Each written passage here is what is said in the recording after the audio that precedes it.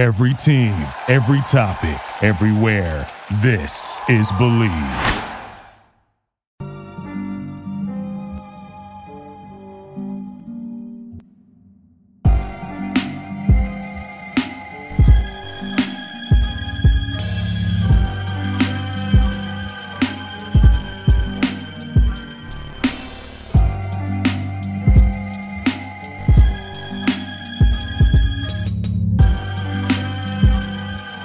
Welcome, everybody, to another episode of Pod Strickland. I'm your host, Shwani Poon. This is episode 196.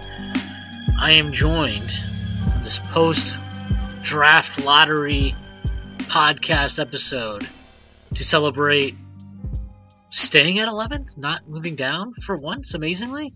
I'm joined by Prez, that's at Presidente on Twitter. Prez, how are you doing? You know, I'm doing all right.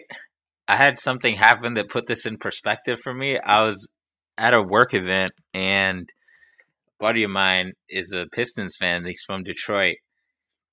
And I didn't realize that they had dropped from 2 to 5. That sucks.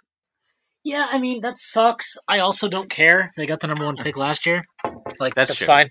That's true. So I'm not going to feel bad for them. I think they're fine. I will say this. I think in some ways it'll be a blessing in disguise for them. I think Ivy's going to drop to 5. I think someone will take Sharp.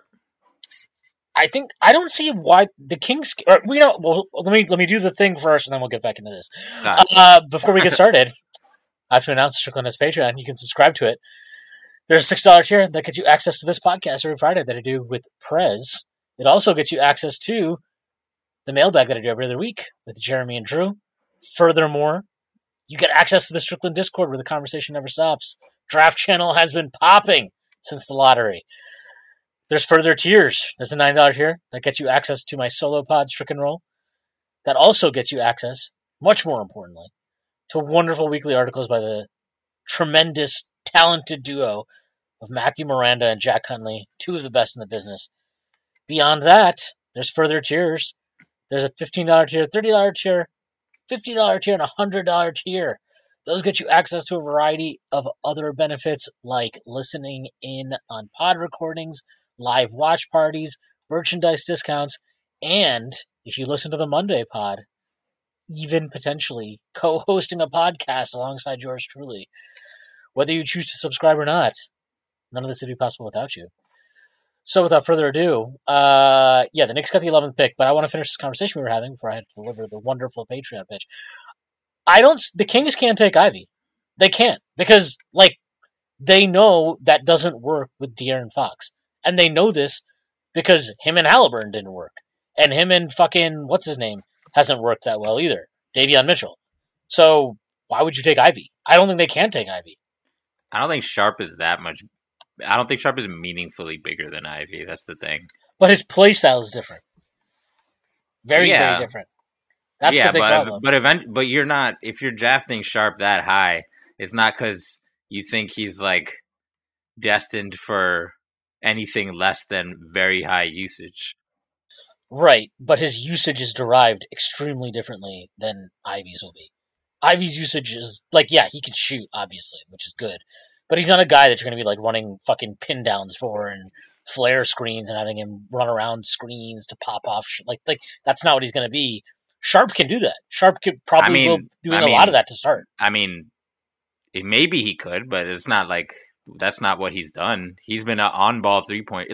His whole thing is on-ball three-point shooting, step backs and side steps and pull-ups. He wasn't really running. I mean, what high school student is doing that, right? So that's what I'm saying. So he might be able to do that shit, but I don't think he's not math. He's not like Matherin to me, where you're okay, this is his thing, running off ball screens and Corver type movement threes. I think to me, if I'm the Kings, I'm taking whoever's better of the two of them because either way, Sharp has longer arms by a little, but he's also 30 pounds lighter and not quite as, he's athletic vertically, but he's nowhere near as fast as Ivy on either end. So I'm just taking who's better because either one of them is you're going to have to play them with the other two if you really believe in all of them. It just is what it is. Yeah, I just can't see it then. Then I don't think they'll take either because I don't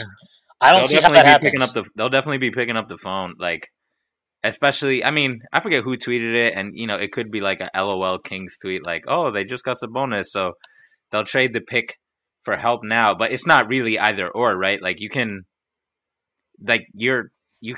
trade that and stay in the top 10, get a young prospect who fits better, and get some help, right? Like you can get a very legit player from some team if you're dealing the 4th pick, even in this draft. Like that's worth quite a bit. So I can see them keeping it and just figuring out, undersized backcourt later. But I could also definitely 100% see them seeing what's up with the offers. I think they're definitely trading it then. Like if there's just no way because they're like McNair's in the last year of his contract. Mm-hmm. He has to win, so he doesn't have time to fucking sit here and that's the thing. That's the other thing with Sharp. It's like whatever Sharp is, it's not paying off next year. That's the thing with Ivy too is he's developing. Obviously, hopefully, you would. The best form of him is probably as some kind of primary. Yeah. But more importantly, like, you already know that this team concept of, like, De'Aaron Fox with another guard who needs the ball a lot, we have, especially one who, look, I mean, Ivy has the tools to be a good defender, but he's not a good defender right now. And he's not going to be a good defender as a rookie because 90% of rookies are not good. So, like, we already know that does not work. If you need to be winning games, like, you're not doing that. So, I just don't see how they keep the pick, or even if they do, I don't see how they draft one of those two guys. Which, look, I guess that's probably the perks of the guy. If you have an executive that has some secure job security, he doesn't have to pick with that pressure on him. So, sucks for them. Sucks for Kings fans, really, more than anybody. But this is not a Kings podcast, contrary to popular belief. This is a Knicks podcast. The Knicks got the 11th pick. I really did not. You were whatever. Yeah, I cared, but I was not upset. I was like, okay, yeah, that's fine. Did you watch live? Yeah, I did. Nice. So, I think it's fine. They got the 11th pick. They were supposed to get the 11th pick in their kind of like most likely outcome. Nobody that is super annoying jumped. Like the Kings are the only team that jumped into the top 4. It's annoying that they jumped, but it's not like fuck this bullshit level annoying. Well, it's annoying because you're like, they probably will fuck it up because they're the Kings, but it's not annoying in the sense like they're not a team that moves up all the time, I guess. So like it makes it less annoying. And they're just like they've had terrible luck. They're the Kings. Like it's fine. I'm not going to be upset that they moved up. I'm a little upset just because like they've had luck and squandered it in a lot of ways. And like Fox is like I remember like that draft. Fox was my favorite player. He wasn't number 1 for me, but he was my favorite player. And of course, I was like hoping the Knicks could jump up and get him. And instead, these fuckers jumped up. And like we rightfully over hyper analyze his game because he's at the point in his career where it's put up or shut up and it's almost time to make a lot of money. But like you take a step back and he's still a 25 point per game point guard who's going to get a huge amount of money. And he already got a huge amount of money. Yeah, he already got it. Yeah, you're right. Sorry, I don't know why I conflated that. And then obviously they could have had Luka and they chose fucking Bagley. Yeah, I mean that pick is insane. So that's what I'm saying. Like as far as like we often talk about the luck of jumping, but let's discuss the luck of being bad in the right class, and they've been bad in the right class twice. Like not all 4. What was the De'Aaron Fox pick? 4? 5. 5? Yeah, not all 5 picks end up as good as De'Aaron Fox. In fact, I would say most of them don't. And Lonzo wasn't for sure. Yeah. Lonzo hasn't. Who else went above him? Fultz. Fultz hasn't done shit, really.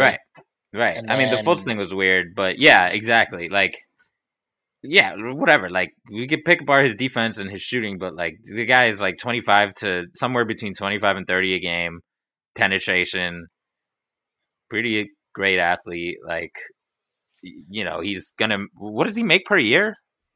Like 30 something, 35. Yeah, 30 something. Yeah, like fucking like there are lots of top 5 picks that are much worse than that, especially fucking 5th picks. So they got super lucky for jumping in the correct year, and then they got you could say that, but they also are a little bit unlucky because the pick they actually had in that draft was the 3rd pick in the draft, but they had traded away the swap rights to that, which Philly exercised. So Philly actually had the 5th pick. They exercised the swap, so they get the 3rd pick, and then they traded the 3rd pick to Boston, along with another Kings future one, for the truly, truly wonderful Jason Tatum for the 1st pick. But Jason Tatum got drafted with the 3rd pick. That could have been the Kings. It could have been the Kings, but it wasn't. They got De'Aaron Fox, which is terrible. They also I actually don't think they get enough shit for passing on Luka. Like, I gotta see none of the teams do. None of the teams do. It's horse shit. Like, we're gonna have to wait until this motherfucker is inducted into the Hall of Fame before we LOL. The Blazers passed on Michael Jordan. These teams to death, and it's fucking insane. Like, are you shitting me? Like,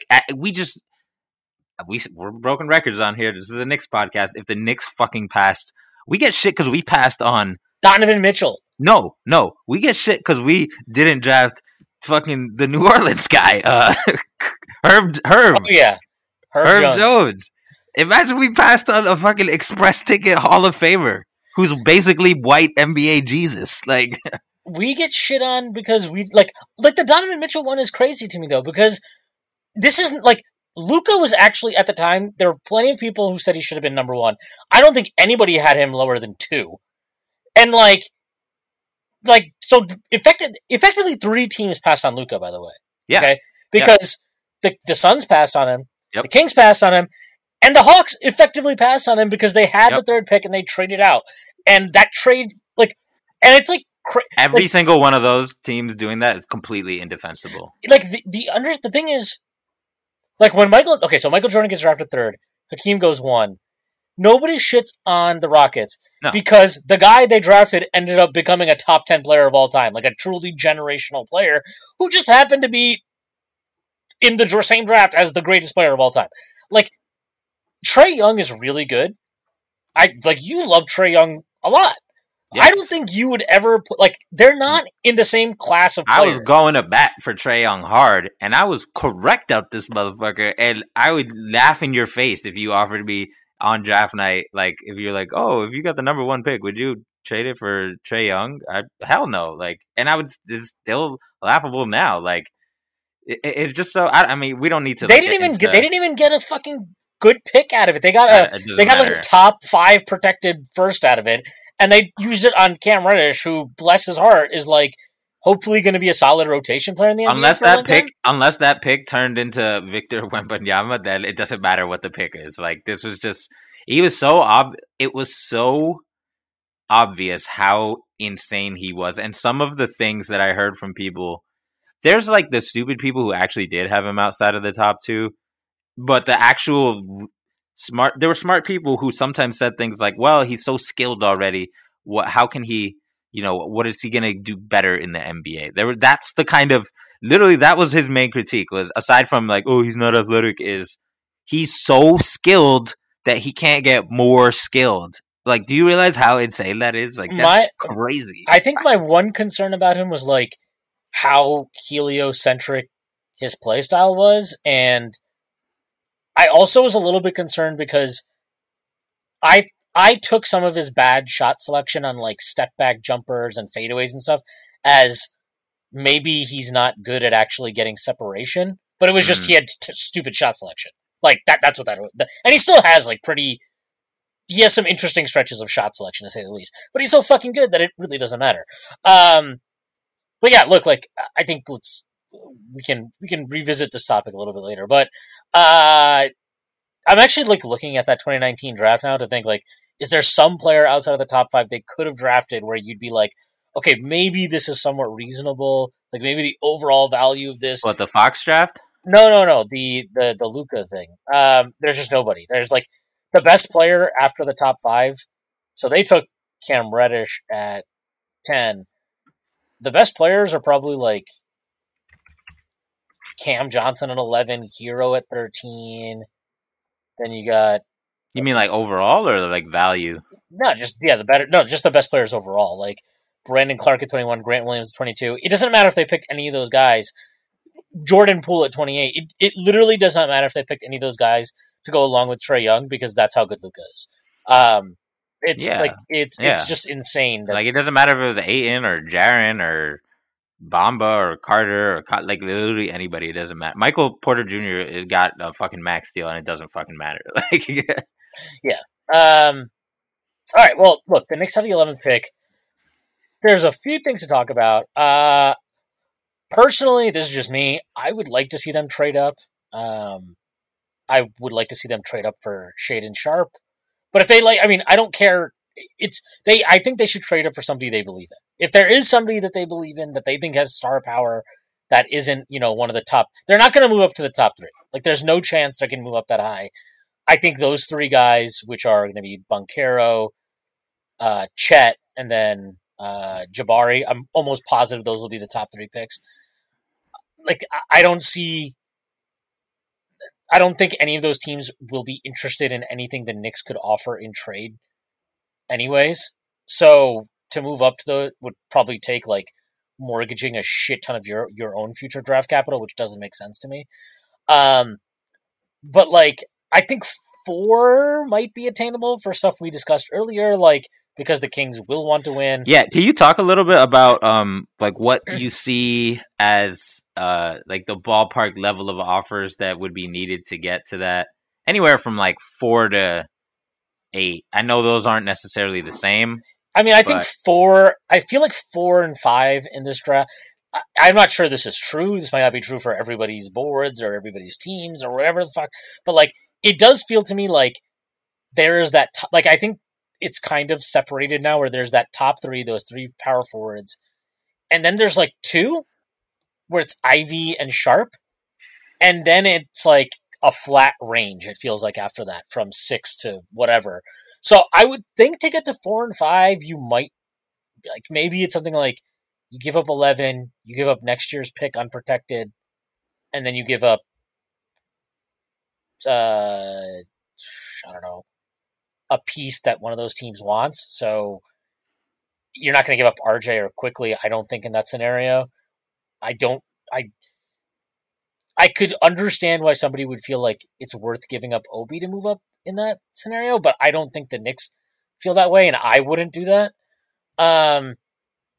Not for somebody in this draft, anyway. Other drafts, I would probably consider it, but not in this draft. I would not. So I think it would be like that, like the 11th pick, next year's pick unprotected, and maybe some other kind of future first rounder. It could be a protected one. It could be like it would have to be protected, but I don't know what it would be. I doubt adding the Dallas pick would get you much because, again, Dallas is locked into being great. Yeah, exactly. Barring Luka injury. Right, exactly. They're in the Western Conference Finals. Luka's 23 years old. Like, no team is going to value that pick as anything more than, okay, this will be like the 26th pick or something like that at the best, right?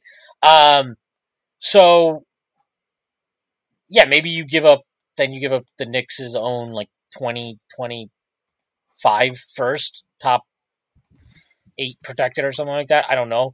I'm just ballparking here. And then, maybe you can, if it's the Kings and they want to add a win now piece, maybe Detroit wants to add a win now piece too. Like, would a player like Alec Burks or Evan Fournier be appealing to them? I think Fournier would definitely, he should be appealing to Sacramento because they have no fucking shooting. And if you're building something around De'Aaron Fox and Domantas Sabonis, at the very least, like, yes, the defense is going to be problematic. It's problematic anyways, but like, you absolutely need shooting. And is Fournier the perfect guy to add to that? No, but the guy can fucking shoot the ball flat out. So maybe he's appealing. Burks, maybe he's appealing. Is Randall appealing to either of his teams? I don't know. I wouldn't think so, but who knows? Maybe Detroit has a move set up for Jeremy Grant, so then they have an open spot at the 4, and that makes Julius Randle appealing to them. I don't know. just kind of spitballing here, but that's what I think an offer would require is the pick this year, an unprotected future one next year, some kind of protected pick, or depending on the value, teams assigned to the vets, a couple of vets pieces. I don't know. That's what I would think would be the value. I really think getting to like 6, 7, 8 is just like our pick this year and a top 5, top 4 protected pick next year, and then unprotected the year after.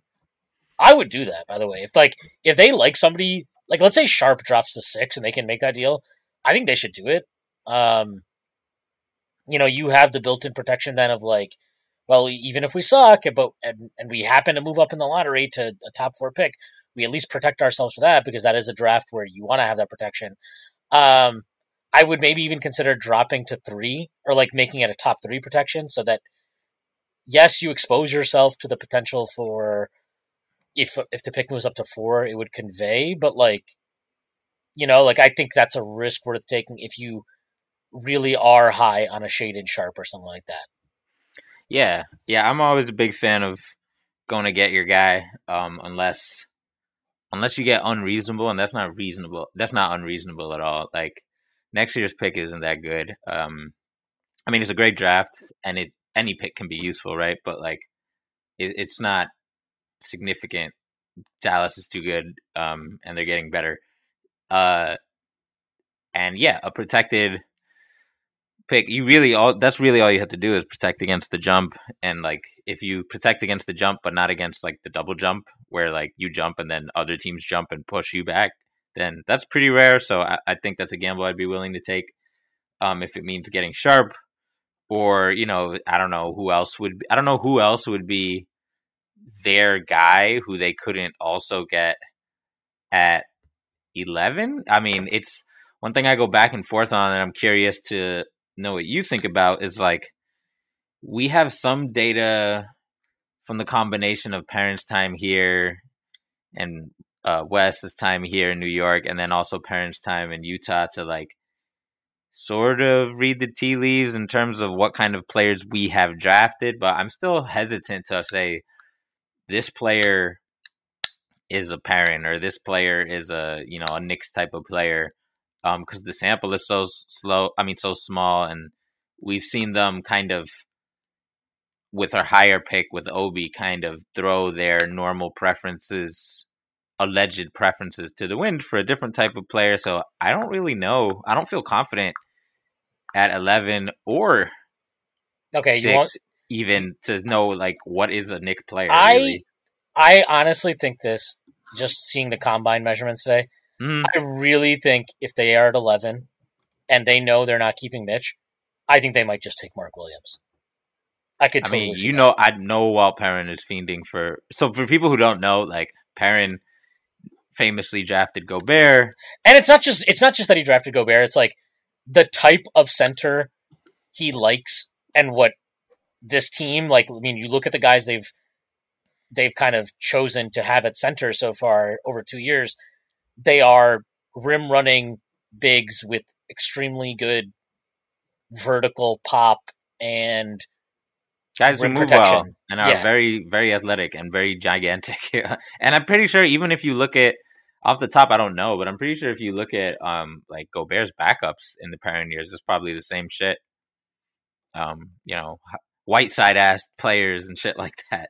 So Williams, for people who aren't fucking nerds looking at combine measurements on Twitter real time, had a 9'9" standing reach, which is like the most preposterous.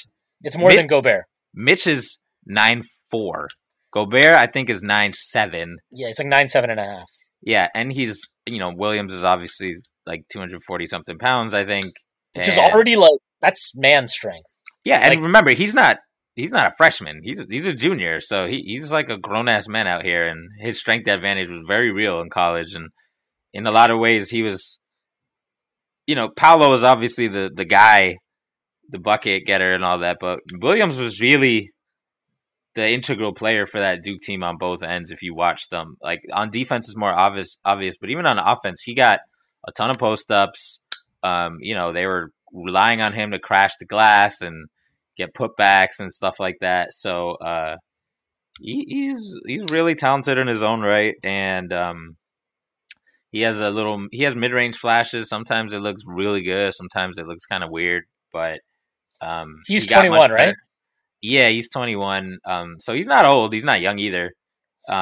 Which, by the way, the 21-year-old thing, that is in line with how they've drafted. Oh yeah, they have taken guys that they feel are more ready to contribute.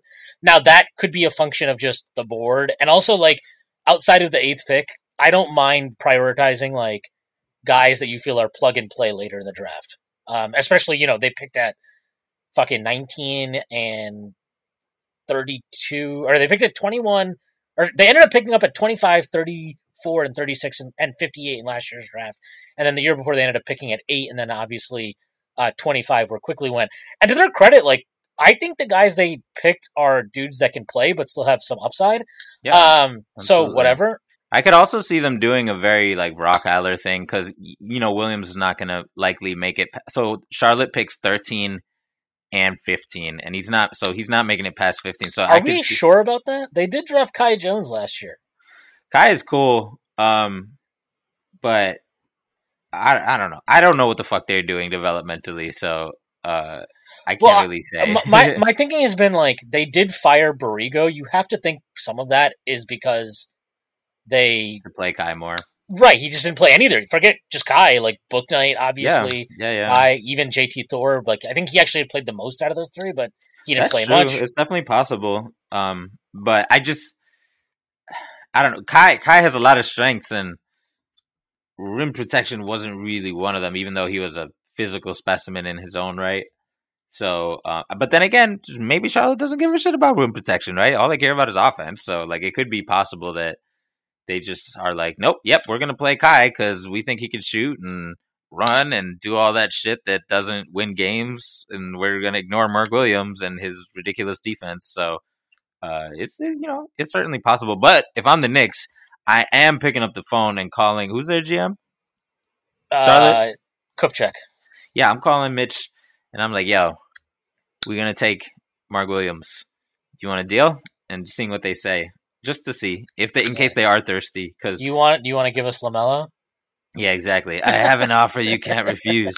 No, just give me because again, say the Knicks are at 11, Charlotte's at 13. Say there's a guy they really like, but that guy is gone and they can't trade up, whether it's Sharp or Davis or someone else. Then you're looking at another tier, and say the next guys you like it could be Tari Eason, it could be Jeng or whatever, and you could be pretty confident that one of them is going to be there between 11, 12, 13, and just say, hey, maybe we pick up like a first for moving down 2 spots, or a protected first, or some shit like that. So, it'll be really interesting to see.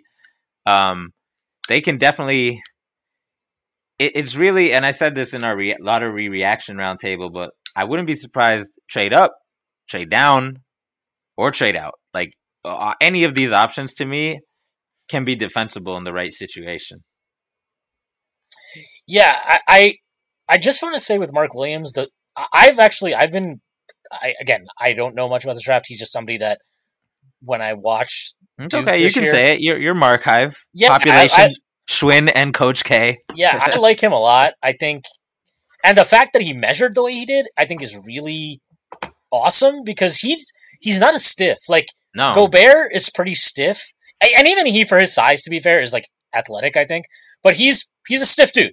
He's more like Mitch before he put on the weight. When Mitch was at like 250, but still extremely mobile. Mark is more like that. Yeah, I think I wouldn't say he's a 99th percentile athlete, but he's like a 90th percentile athlete. For his size, especially the way he moves, how quick his load time is on like second jumps and stuff like that, I think is super impressive. I really, really, really like him. And the thing that I really like about him, and what I think differentiates him from somebody like Gobert, is he is not just a vertical rim running guy. Like, this is a dude, one of the things people have always said about Gobert, right? Well, he can't take advantage of the fact that teams hide smaller players on him when they go 5 out or something, or they switch screens and he can't beat the mismatch in the post. You will not be able to do that to Mark Williams.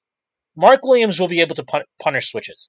he'll be able to punish smaller matchups. He has post skills. He has good touchdown there. Like, that is a real quality value that he provides. And at his size, the way he projects defensively, like, he's an older prospect, but he is, I think, I don't know if you agree with this or not, I still think he's like he's a bit raw in terms of you can kind of see the wheels turning when he's playing instead of just like he's doing shit instinctively in a way. But like, I mean, I don't mind that. I think that's, you kind of have to expect that with most young players, especially young bigs. You have to dial him back, which is, and so I'll plug the next draft, Strickland, which I think drops the same day as this drops, featuring beloved Knicks superfan Mo at Mo Loves NBA. We talk about the bigs, or not the bigs, but we talk about four of the bigs, including Mark Williams, the non-Duran bigs, basically the next four up, and we get into like their pros and cons. And so if you want to learn more about Mark, definitely check that out. But yeah, he's, like a lot of these guys with really high block rates. He's very jumpy. He does this thing that's really hilarious and endearing where if he gets a switch, or he can get a switch, he plays up on these people like he's fucking Patrick Beverly. And usually it just ends up with him getting fouled or him fouling them. Mostly that's what happens. But also they'll just like drive past him because, he's agile. But come on, bro. Like, you have a 9 foot, a million wingspan. You don't need to be in their shirt. Like, it's just, but it's like an intimidation thing, right? So like, I get it in college. So I'm sure he'll, like most young guys, iron some of that shit out in the first couple of years of his career. Tibbs will get him right if they pick him. And I think one thing to bring up about him that I do think is, I wouldn't say it's super concerning, but it is something to be aware of. He didn't have the greatest defensive rebound percentage over his time at Duke, so that's definitely something that he needs to bring up for a center. But he was a really good offensive rebounder. So I just for context, I think his rebound rate on the offensive glass is basically like comparable to what Mitch did this year. Obviously, the NBA is different than college basketball, but rebound rate is usually something that translates pretty well across levels. So that is a good thing. He had an absurd PER. He had a 33.1 PER this year, which is insane. College bigs always have crazy PERs, though. Yeah, they do. I like that he improved his free throw percentage this year. He went from 53.7 his freshman year to 72.7 this year. Like, there's signs here of a improving player if you just look year to year, and I think that's really encouraging. His block rate is fucking bananas. He had an 11.4 block percentage. Again, college is so weird because you can literally have your center stand at the rim. Like, there's no three, there's no defensive 3 seconds, so it's always inflated a bit, but he is somebody who will be an effective rim protector. All his measurables scream that also. Like, I think that this is a player that I think, I don't remember if you asked or if somebody did I think you might have done a Twitter thing a while back where you were like, who's somebody you think could get drafted higher than people have right now? It might have been around the time of the NCAA tournament, but I said Mark Williams, and that, like, you see how he measured, and then you look at the history of what NBA teams do in the draft. I mean, size, no matter what, people can talk about small ball and playing down and 5 out and all this shit. At the end of the day, if you have a big guy that can move well and has absurd measurables, NBA teams are going to fall in love. They are going to fall in love. And Mark Williams, to me, I want to get your thoughts on this. I think if the Knicks were to take a big at 11, and for the record, I'm not usually a big fan of taking centers that high in the draft anyway. But like, if they are going to do that, then I would much rather take Mark Williams than Jalen Duren. And the reason isn't that I think Duren sucks or anything like that, but I do think Duren is, like, the stuff that he does that people give a lot of value to are like, oh, like, his jumper could be a thing, and he has playmaking upside. And, like, yeah, sure, he has playmaking upside, but, like, to me, he is not somebody that ever is going to profile as, like, we're running offense through him. He's an offensive hub. I don't think he has that type of game. I don't think he has that type of offensive upside. And as far as the shooting goes, like, struggled to see him ever being the level of shooter that like it matters. Like I don't think he's going to have some awesome offensive shooting gravity ever at any point in his career. Maybe I'm wrong about that. I don't know how you think, but like that's just my thoughts on him because I like the overall skill package he has, but I'm going to take the gigantic dude who moves well and is going to be an awesome rim protector over the guy who is probably going to be a less awesome rim protector, moves really well, and can do a few nice things, but not at an elite level. I don't know if that explained that well, but that's just my thought on it. Yeah, I can't get there on either of these things personally. Like I don't. I would be extremely disappointed if they took Mark at 11. Not because I don't think he's good, but I think it's given all the other things the team needs more long term than short term. I just think it's a waste to pick. To me, he's like a zero upside pick. Like his ceiling is very good player who you could probably go and sign in restricted free agency one day for like $14 million or something like that. So that's a worthwhile player. It's just my approach toward this draft, if I was the GM of the Knicks, would be weighing upside a whole lot more than in a normal year, just because we have so many solid players already. What if the Knicks could make like a hush hush wink wink type of agreement with the Hornets where they trade them Mitch for either 13 or 15 and then they use 11 on Mark Williams? Would that change your feeling about it? So the Knicks would get a second player on top of Mark Williams? Yeah, I'd be more okay with that. Because whoever they like at 11, there's a decent chance that they'd be there at and 13. Your guy Tari is probably going to be there at 13. Yeah, there's a lot of guys I like who are going to be there. Like, that's just how it is. Unless you only like one player at that slot, then you'll probably have someone you like. So, it's fine. So in a situation like that, like I'm definitely hesitant to bring in two young players, but assuming Mitch is going out, that's minutes going out, and then you have your center rotation, which is going to be some combo of Sims, Mark, and power forwards, I guess, depending on who's on the roster, which is fine. I mean, your rim protection is not going to be as good as it was last year, but it'll still be solid. I mean, and it'll level up over the course of the year, right? Like that's what you'd be hoping for anyway. Yeah. Well, more importantly, it would level up over the course of a couple of years. Yeah. So that was the one thing. Like I just there's other guys I've fucking loved their upside so much at that level, at that pick. Tari Eason, Ousmane Dieng, guys like that. If Johnny happens to fall, he's in that category as well for me. And I think he's going to fall. I've like just been seeing people talk about him.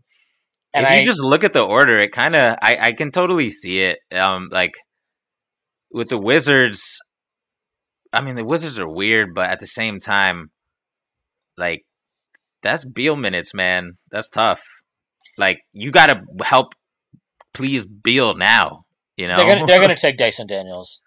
Dyson is the best of both worlds. He helps Bradley Beal right now, and you don't have to compete with small ball minutes by like you could play Beal and Johnny together because Beal basically plays point half the time anyway. But like with Dyson, it's a perfect fit. If you think Johnny's the best player, like to me, Johnny's a better prospect than Dyson. But if you think they're close, then the fit is like 1,000 times cleaner, and it's like fit, need, complements the pieces that they have. Like their team, they have an identity. Like I'm a fake Wizards fan because I'm here in DC, and they had a thing going for them last year. They had a bunch of tall fucking guys. They spread the floor like crazy. They hit the glass. And when Beal comes back, that's what they want to surround him with. It's shooting and size. And Dyson gives you that. You could put him at the one, and then all of a sudden Brad is the shortest player, and he has like a 10-foot wingspan himself and is jacked. So it just really is a good fit. And I could totally see them passing on Johnny. I could also see them taking Johnny because they're just like, Johnny's the best player, whatever. The NBA playoff action is nonstop at DraftKings Sportsbook, an official sports betting partner of the NBA. This week, new customers can bet just $5 on any team to win and get $150 in free bets if they do. Looking to turn a small bet into a big payday during the NBA playoffs? With DraftKings same-game parlays, you can do just that. Create your own parlay by combining multiple bets like which team will win, total threes made, total rebounds, and more. And boom, you have a shot at an even bigger payout. Right now, all customers can place a same-game parlay with 3 or more legs and get a free bet back up to $25 if one leg doesn't hit. Download the DraftKings Sportsbook app now. Use promo code TBPN. Bet $5 on any NBA team to win their game and get $150 in free bets if they do. That's promo code TBPN, only at DraftKings Sportsbook. Minimum age and eligibility restrictions apply. See show notes for details. It's weird because they're not great, but they have a bunch of like wings. Mm-hmm. Bigger wings, but they also have like KCP. I mean, they just have a bunch of like wings. Yeah. So I think Johnny fits in that sense, but he I don't know. His skill set to me isn't what they're going to be looking for in this draft. Now, maybe they just have such a high grade on him at some point that they're like, fuck it, we got to take him.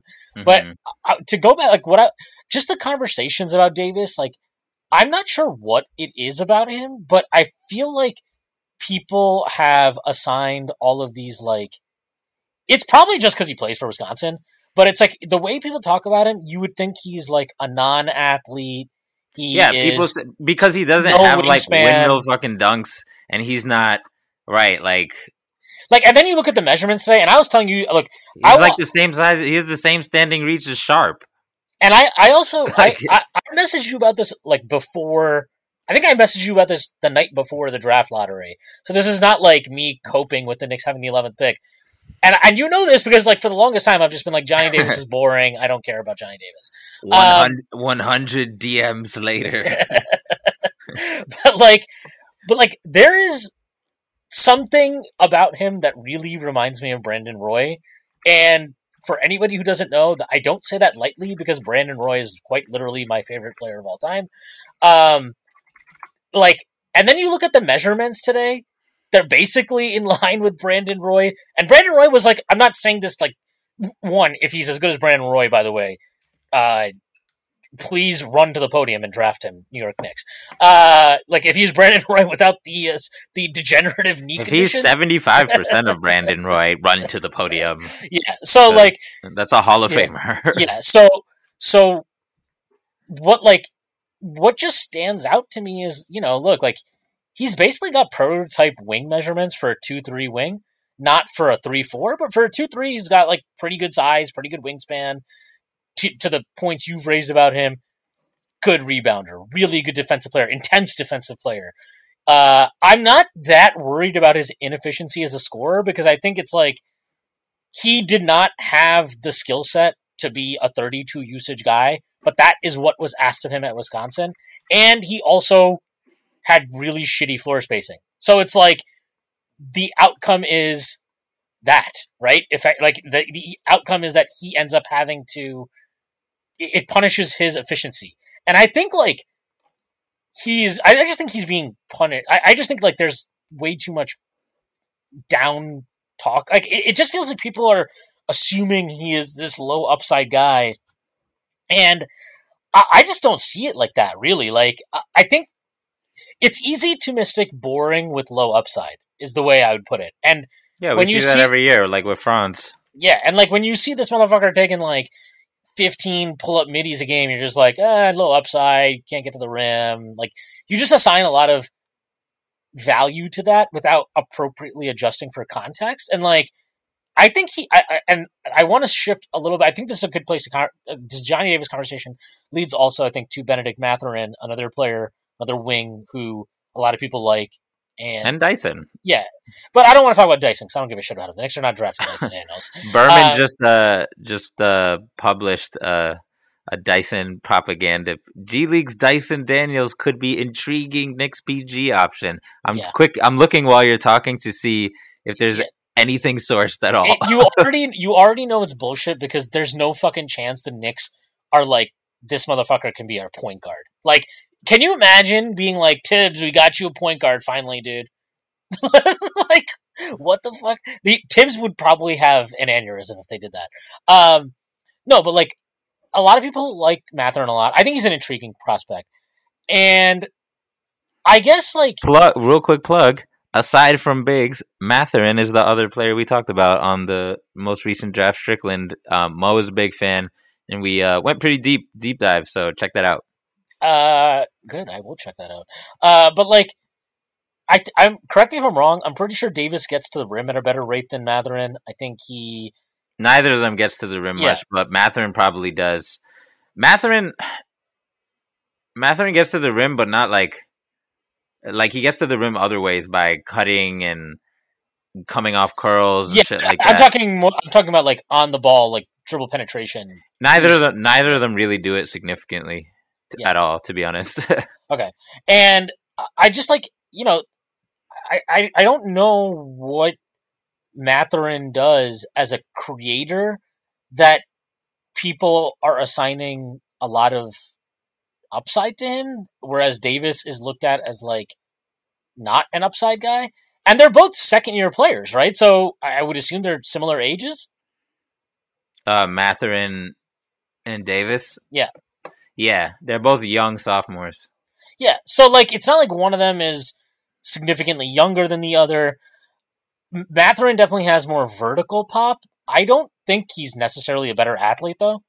I don't think like vertical pop is not the only measure of athleticism. Yeah, they're both athletic, but you're right. They're completely different kind of athletes. Mathurin's no slouch in like all the other types of athleticism. It's just like all his 2K athleticism points are in just catching fucking bangers on people, like 1 foot, 2 foot, no feet, cutting, fast break, half court, whatever, no space, all the space. He just has crazy bounce, as we all saw in the tournament. But Davis has like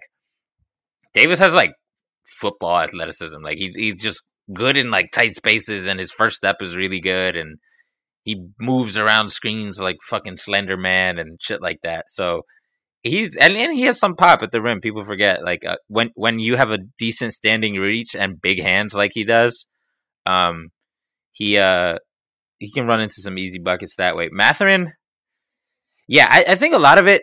There's two things that I think cause Mathurin to have that like top 10 label follow him a lot more stickier. One is Arizona was really fucking good, and he is the best player. So that will always affect your stock, right? Like they were arguably the best team. And then two, he was one of those like Johnny was a surprise breakout. Ivy and Mathurin were not. Not everybody, but many people tabbed them as likely breakouts the next year. Mathurin's stats in a lesser role last year were outstanding. He shot over 40% from three. His rebound percentage was higher as a freshman, like 16 to 12. So he had great statistical markers, and he was young for his class as a freshman. And he was the guy. He kind of underwhelmed after that at FIBA as the guy for Canada. But, that was still, even if it was underwhelming, it was still kind of a feather in his cap, right? He was the guy on a team, on a competitive team. So he had that coming into the season. And if you're scoring 17 a game as the best player on arguably the best team, it's hard to lose that, right? So, like, other players would have to really take it from you. And this draft wasn't the draft where there was a bunch of fucking beastly guys in the top 10 just taking those spots like what'll happen next year. So that's kind of why it stuck with him, whereas Johnny is as easy as it was for people to fall in love with him, it's easy for people to fall out of love because we haven't seen it for 2 years. We've only seen it for 1 year, and then we saw the efficiency tail off in the later half of the season after his really hot start when he was in the Player of the Year conversation. He got dinged up. Wisconsin wasn't so great. They weren't the worst, but they weren't really that good. So, his stock has fallen for whatever fucking reason. I'll say this about Mathurin. Like, I was down on him for a while because I still am a little bit. To me, the question that I always come back to is, and I had a Twitter poll on this, but it's impossible for this poll to be useful because most of my followers are Knicks fans. I was like, who do you think is going to be better in 5 years, him or Quentin Grimes? And to me, it's not an open and shut question for Mathurin. And if I'm picking a fucking perimeter shooting guard who doesn't drive much, then the answer to that needs to be yes for me to pick him and take some of those minutes away from Grimes. And Grimes is a damn good shooter, elite.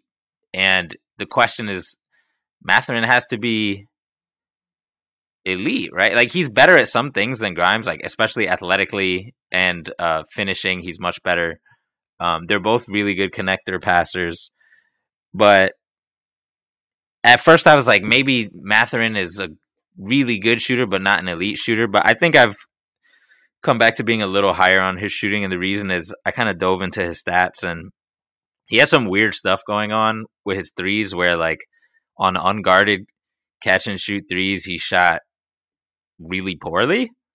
And I think that's just random noise. And I think he shot 37 or 38% overall, despite shooting like 23% on unguarded catch and shoot threes. So if that bounces to a normal level, then all of a sudden he's back at like 40, 41 overall, like he was as a freshman, which is on good volume, like 12 or 13 per 100. So he's probably closer to a very elite shooter than he is a just good but not great shooter. But it's still close enough, and maybe this is more about me being high on Grimes than anything, that I because Mathurin's not going to be better than Grimes on defense, full stop. Like, Grimes is really fucking good on defense, so I just don't, and he's not some 7-foot wingspan guy either, Mathurin. So that's why I was kind of down on him. But then just looking at his stats again, the most boring fucking stat of all, one of the most boring stats you could pull is 2-point percentage, and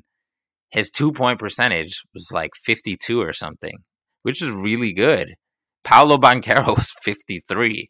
And yeah, Paolo takes a lot more shots and they're harder shots or whatever. But like, most guards or perimeter players are not in the 50s on 2-point shots. Davis is like 41 or something like that. And most guards are closer to that. Ivy is at 54 because he's a crazy vertically, horizontally explosive downhill guard. But aside from Ivy, you don't really see it. And the thing is, like, Mathurin, he may not create that much going downhill, but if he's taking a shot inside the 3-point line, he may not have access to all the same shots that other dudes do. But like, if it's a floater, he's good at floaters. If he's near the rim, he's fucking dunking it. So there's a high probability it's going to go in. And he's going to get those dunks way more just because of how athletic and strong he is. So shit like that really matters. So it's, if the Knicks picked him, I'm no longer putting him in the category of disappointing pick. It's more in the category of boring pick. Not the pick I would make, but I could see why they would make it, just because we're not good at 2-point shooting and we don't have athletes. Like, it is what it is. Grimes is a lot of things, but he's not a good 2-point shooter, nor is he a particularly great athlete. So I could see it, especially with the pedigree and all that. Second year players, pull up shooting, all that, etc. I have a question for you about Mathurin. You messaged me a little while ago about some fucking arbitrary set of numbers that you were like, is this concerning to you about Mathurin? Yeah. Do you want to talk about that a little bit? Yeah, sure. So I forget the exact thresholds, but somebody tweeted it. Basically, it was some combination of low rebound percentage, low defensive rebound percentage, low steal generation, low blocks generation, and low defensive box plus minus. And if you look at the list of players who meet those who are below a certain threshold, which includes Mathurin, it's basically a bunch of bums. So no player who has reached those thresholds became good, and they're arbitrary. They're not clean numbers like 1 steal percent or something like that. There's a lot of random decimals like 0.6 or whatever. But it is concerning to me because I think people are penciling him in to have the D part of 3-and-D automatically be fine. And I don't think he's going to be ass or anything at defense, especially if he comes to a team like the Knicks where they're fundamentally sound all the time and they can even play shitty defenders and get away with it fine. Like, I don't want to concede mediocre defense just because our defense is good, if that makes sense. Like, if our defense is good, I would like our defense to become better. Like, we see how these playoffs are. Like, look at Boston. Like, you need guys who can fucking lock up. And yeah, it's cool that the Knicks Didn't can lock pull up up yesterday. I didn't even watch the game, but I believe you. I don't know what the fuck Jimmy did to get that many unethical buckets, but I'm assuming your new son, Max Strus, tore them up. Yeah, he had a good second half. He struggled in the first half, but he got it together. Yeah. To make his father proud. But yeah, I one of my pet peeves is people online who label players as 3 and D when they're not elite at 3 or not really good at D, because there's a lot of players in the NBA who are like kind of 3 and D, but usually the ones who are real 3 and D players make a lot of fucking money. They're not all-stars, but they make money. It's like Mikal Bridges type people, or even Grimes, who's going to make a lot of money in his career. Like, don't get it twisted. KCP, right? Made a lot of money in his career, shit like that. So I think like the top end version of this would be Clay, right? Like, obviously he's a god mode shooter, but yeah, he's the god tier version of that for sure. So maybe, and Mathurin's not without upside either. Like, he can definitely, if he tightens up his handle, all of a sudden he might become a whole lot more than a 3 and D player, right? Like, we've seen other players do that. It's not impossible. So I could see the vision for sure. It's more about other guys. It's more about me preferring Johnny a whole lot. Johnny just has such bad context, and I'm really trying to swing for guys who have upside skills, who play defense, or upside on-ball skills, but can hit spot-up shots and play defense. That's really what I'm looking for in this draft. Someone who, at worst, will be a reliable, maybe not super impactful floor spacer, but they're not going to be a liability spacing the floor. And I don't think Johnny Davis is that. He shot 47% on unguarded catch and shoot threes, and that's pretty fucking good.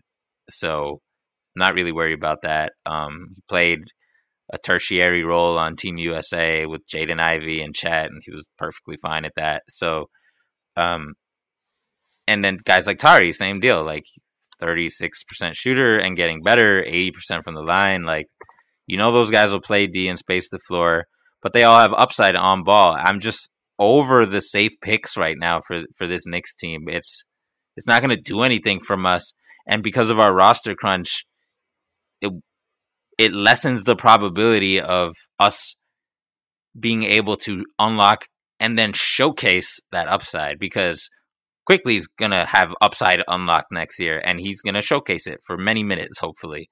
Same with Obi. Same with a lot of other guys. Same with Grimes. So even if you do draft somebody, like, we know the consolidation is coming, and if it doesn't come this year, then the path to showing upside, both either for the Knicks or for trade value, is pretty tough. So, when my inevitable board comes out and pieces come out, you'll see all the guys I'm high on have on-ball skills, can defend, and can knock down open threes, because that's my jam this year. So a lot of guys, fortunately, fit that description to different degrees. Even Mathurin does a little bit. Even Dyson does a little bit. But really, Tari, Johnny, Jang, those are my 3 boys. Assuming nobody else drops like AJ Griffin or something.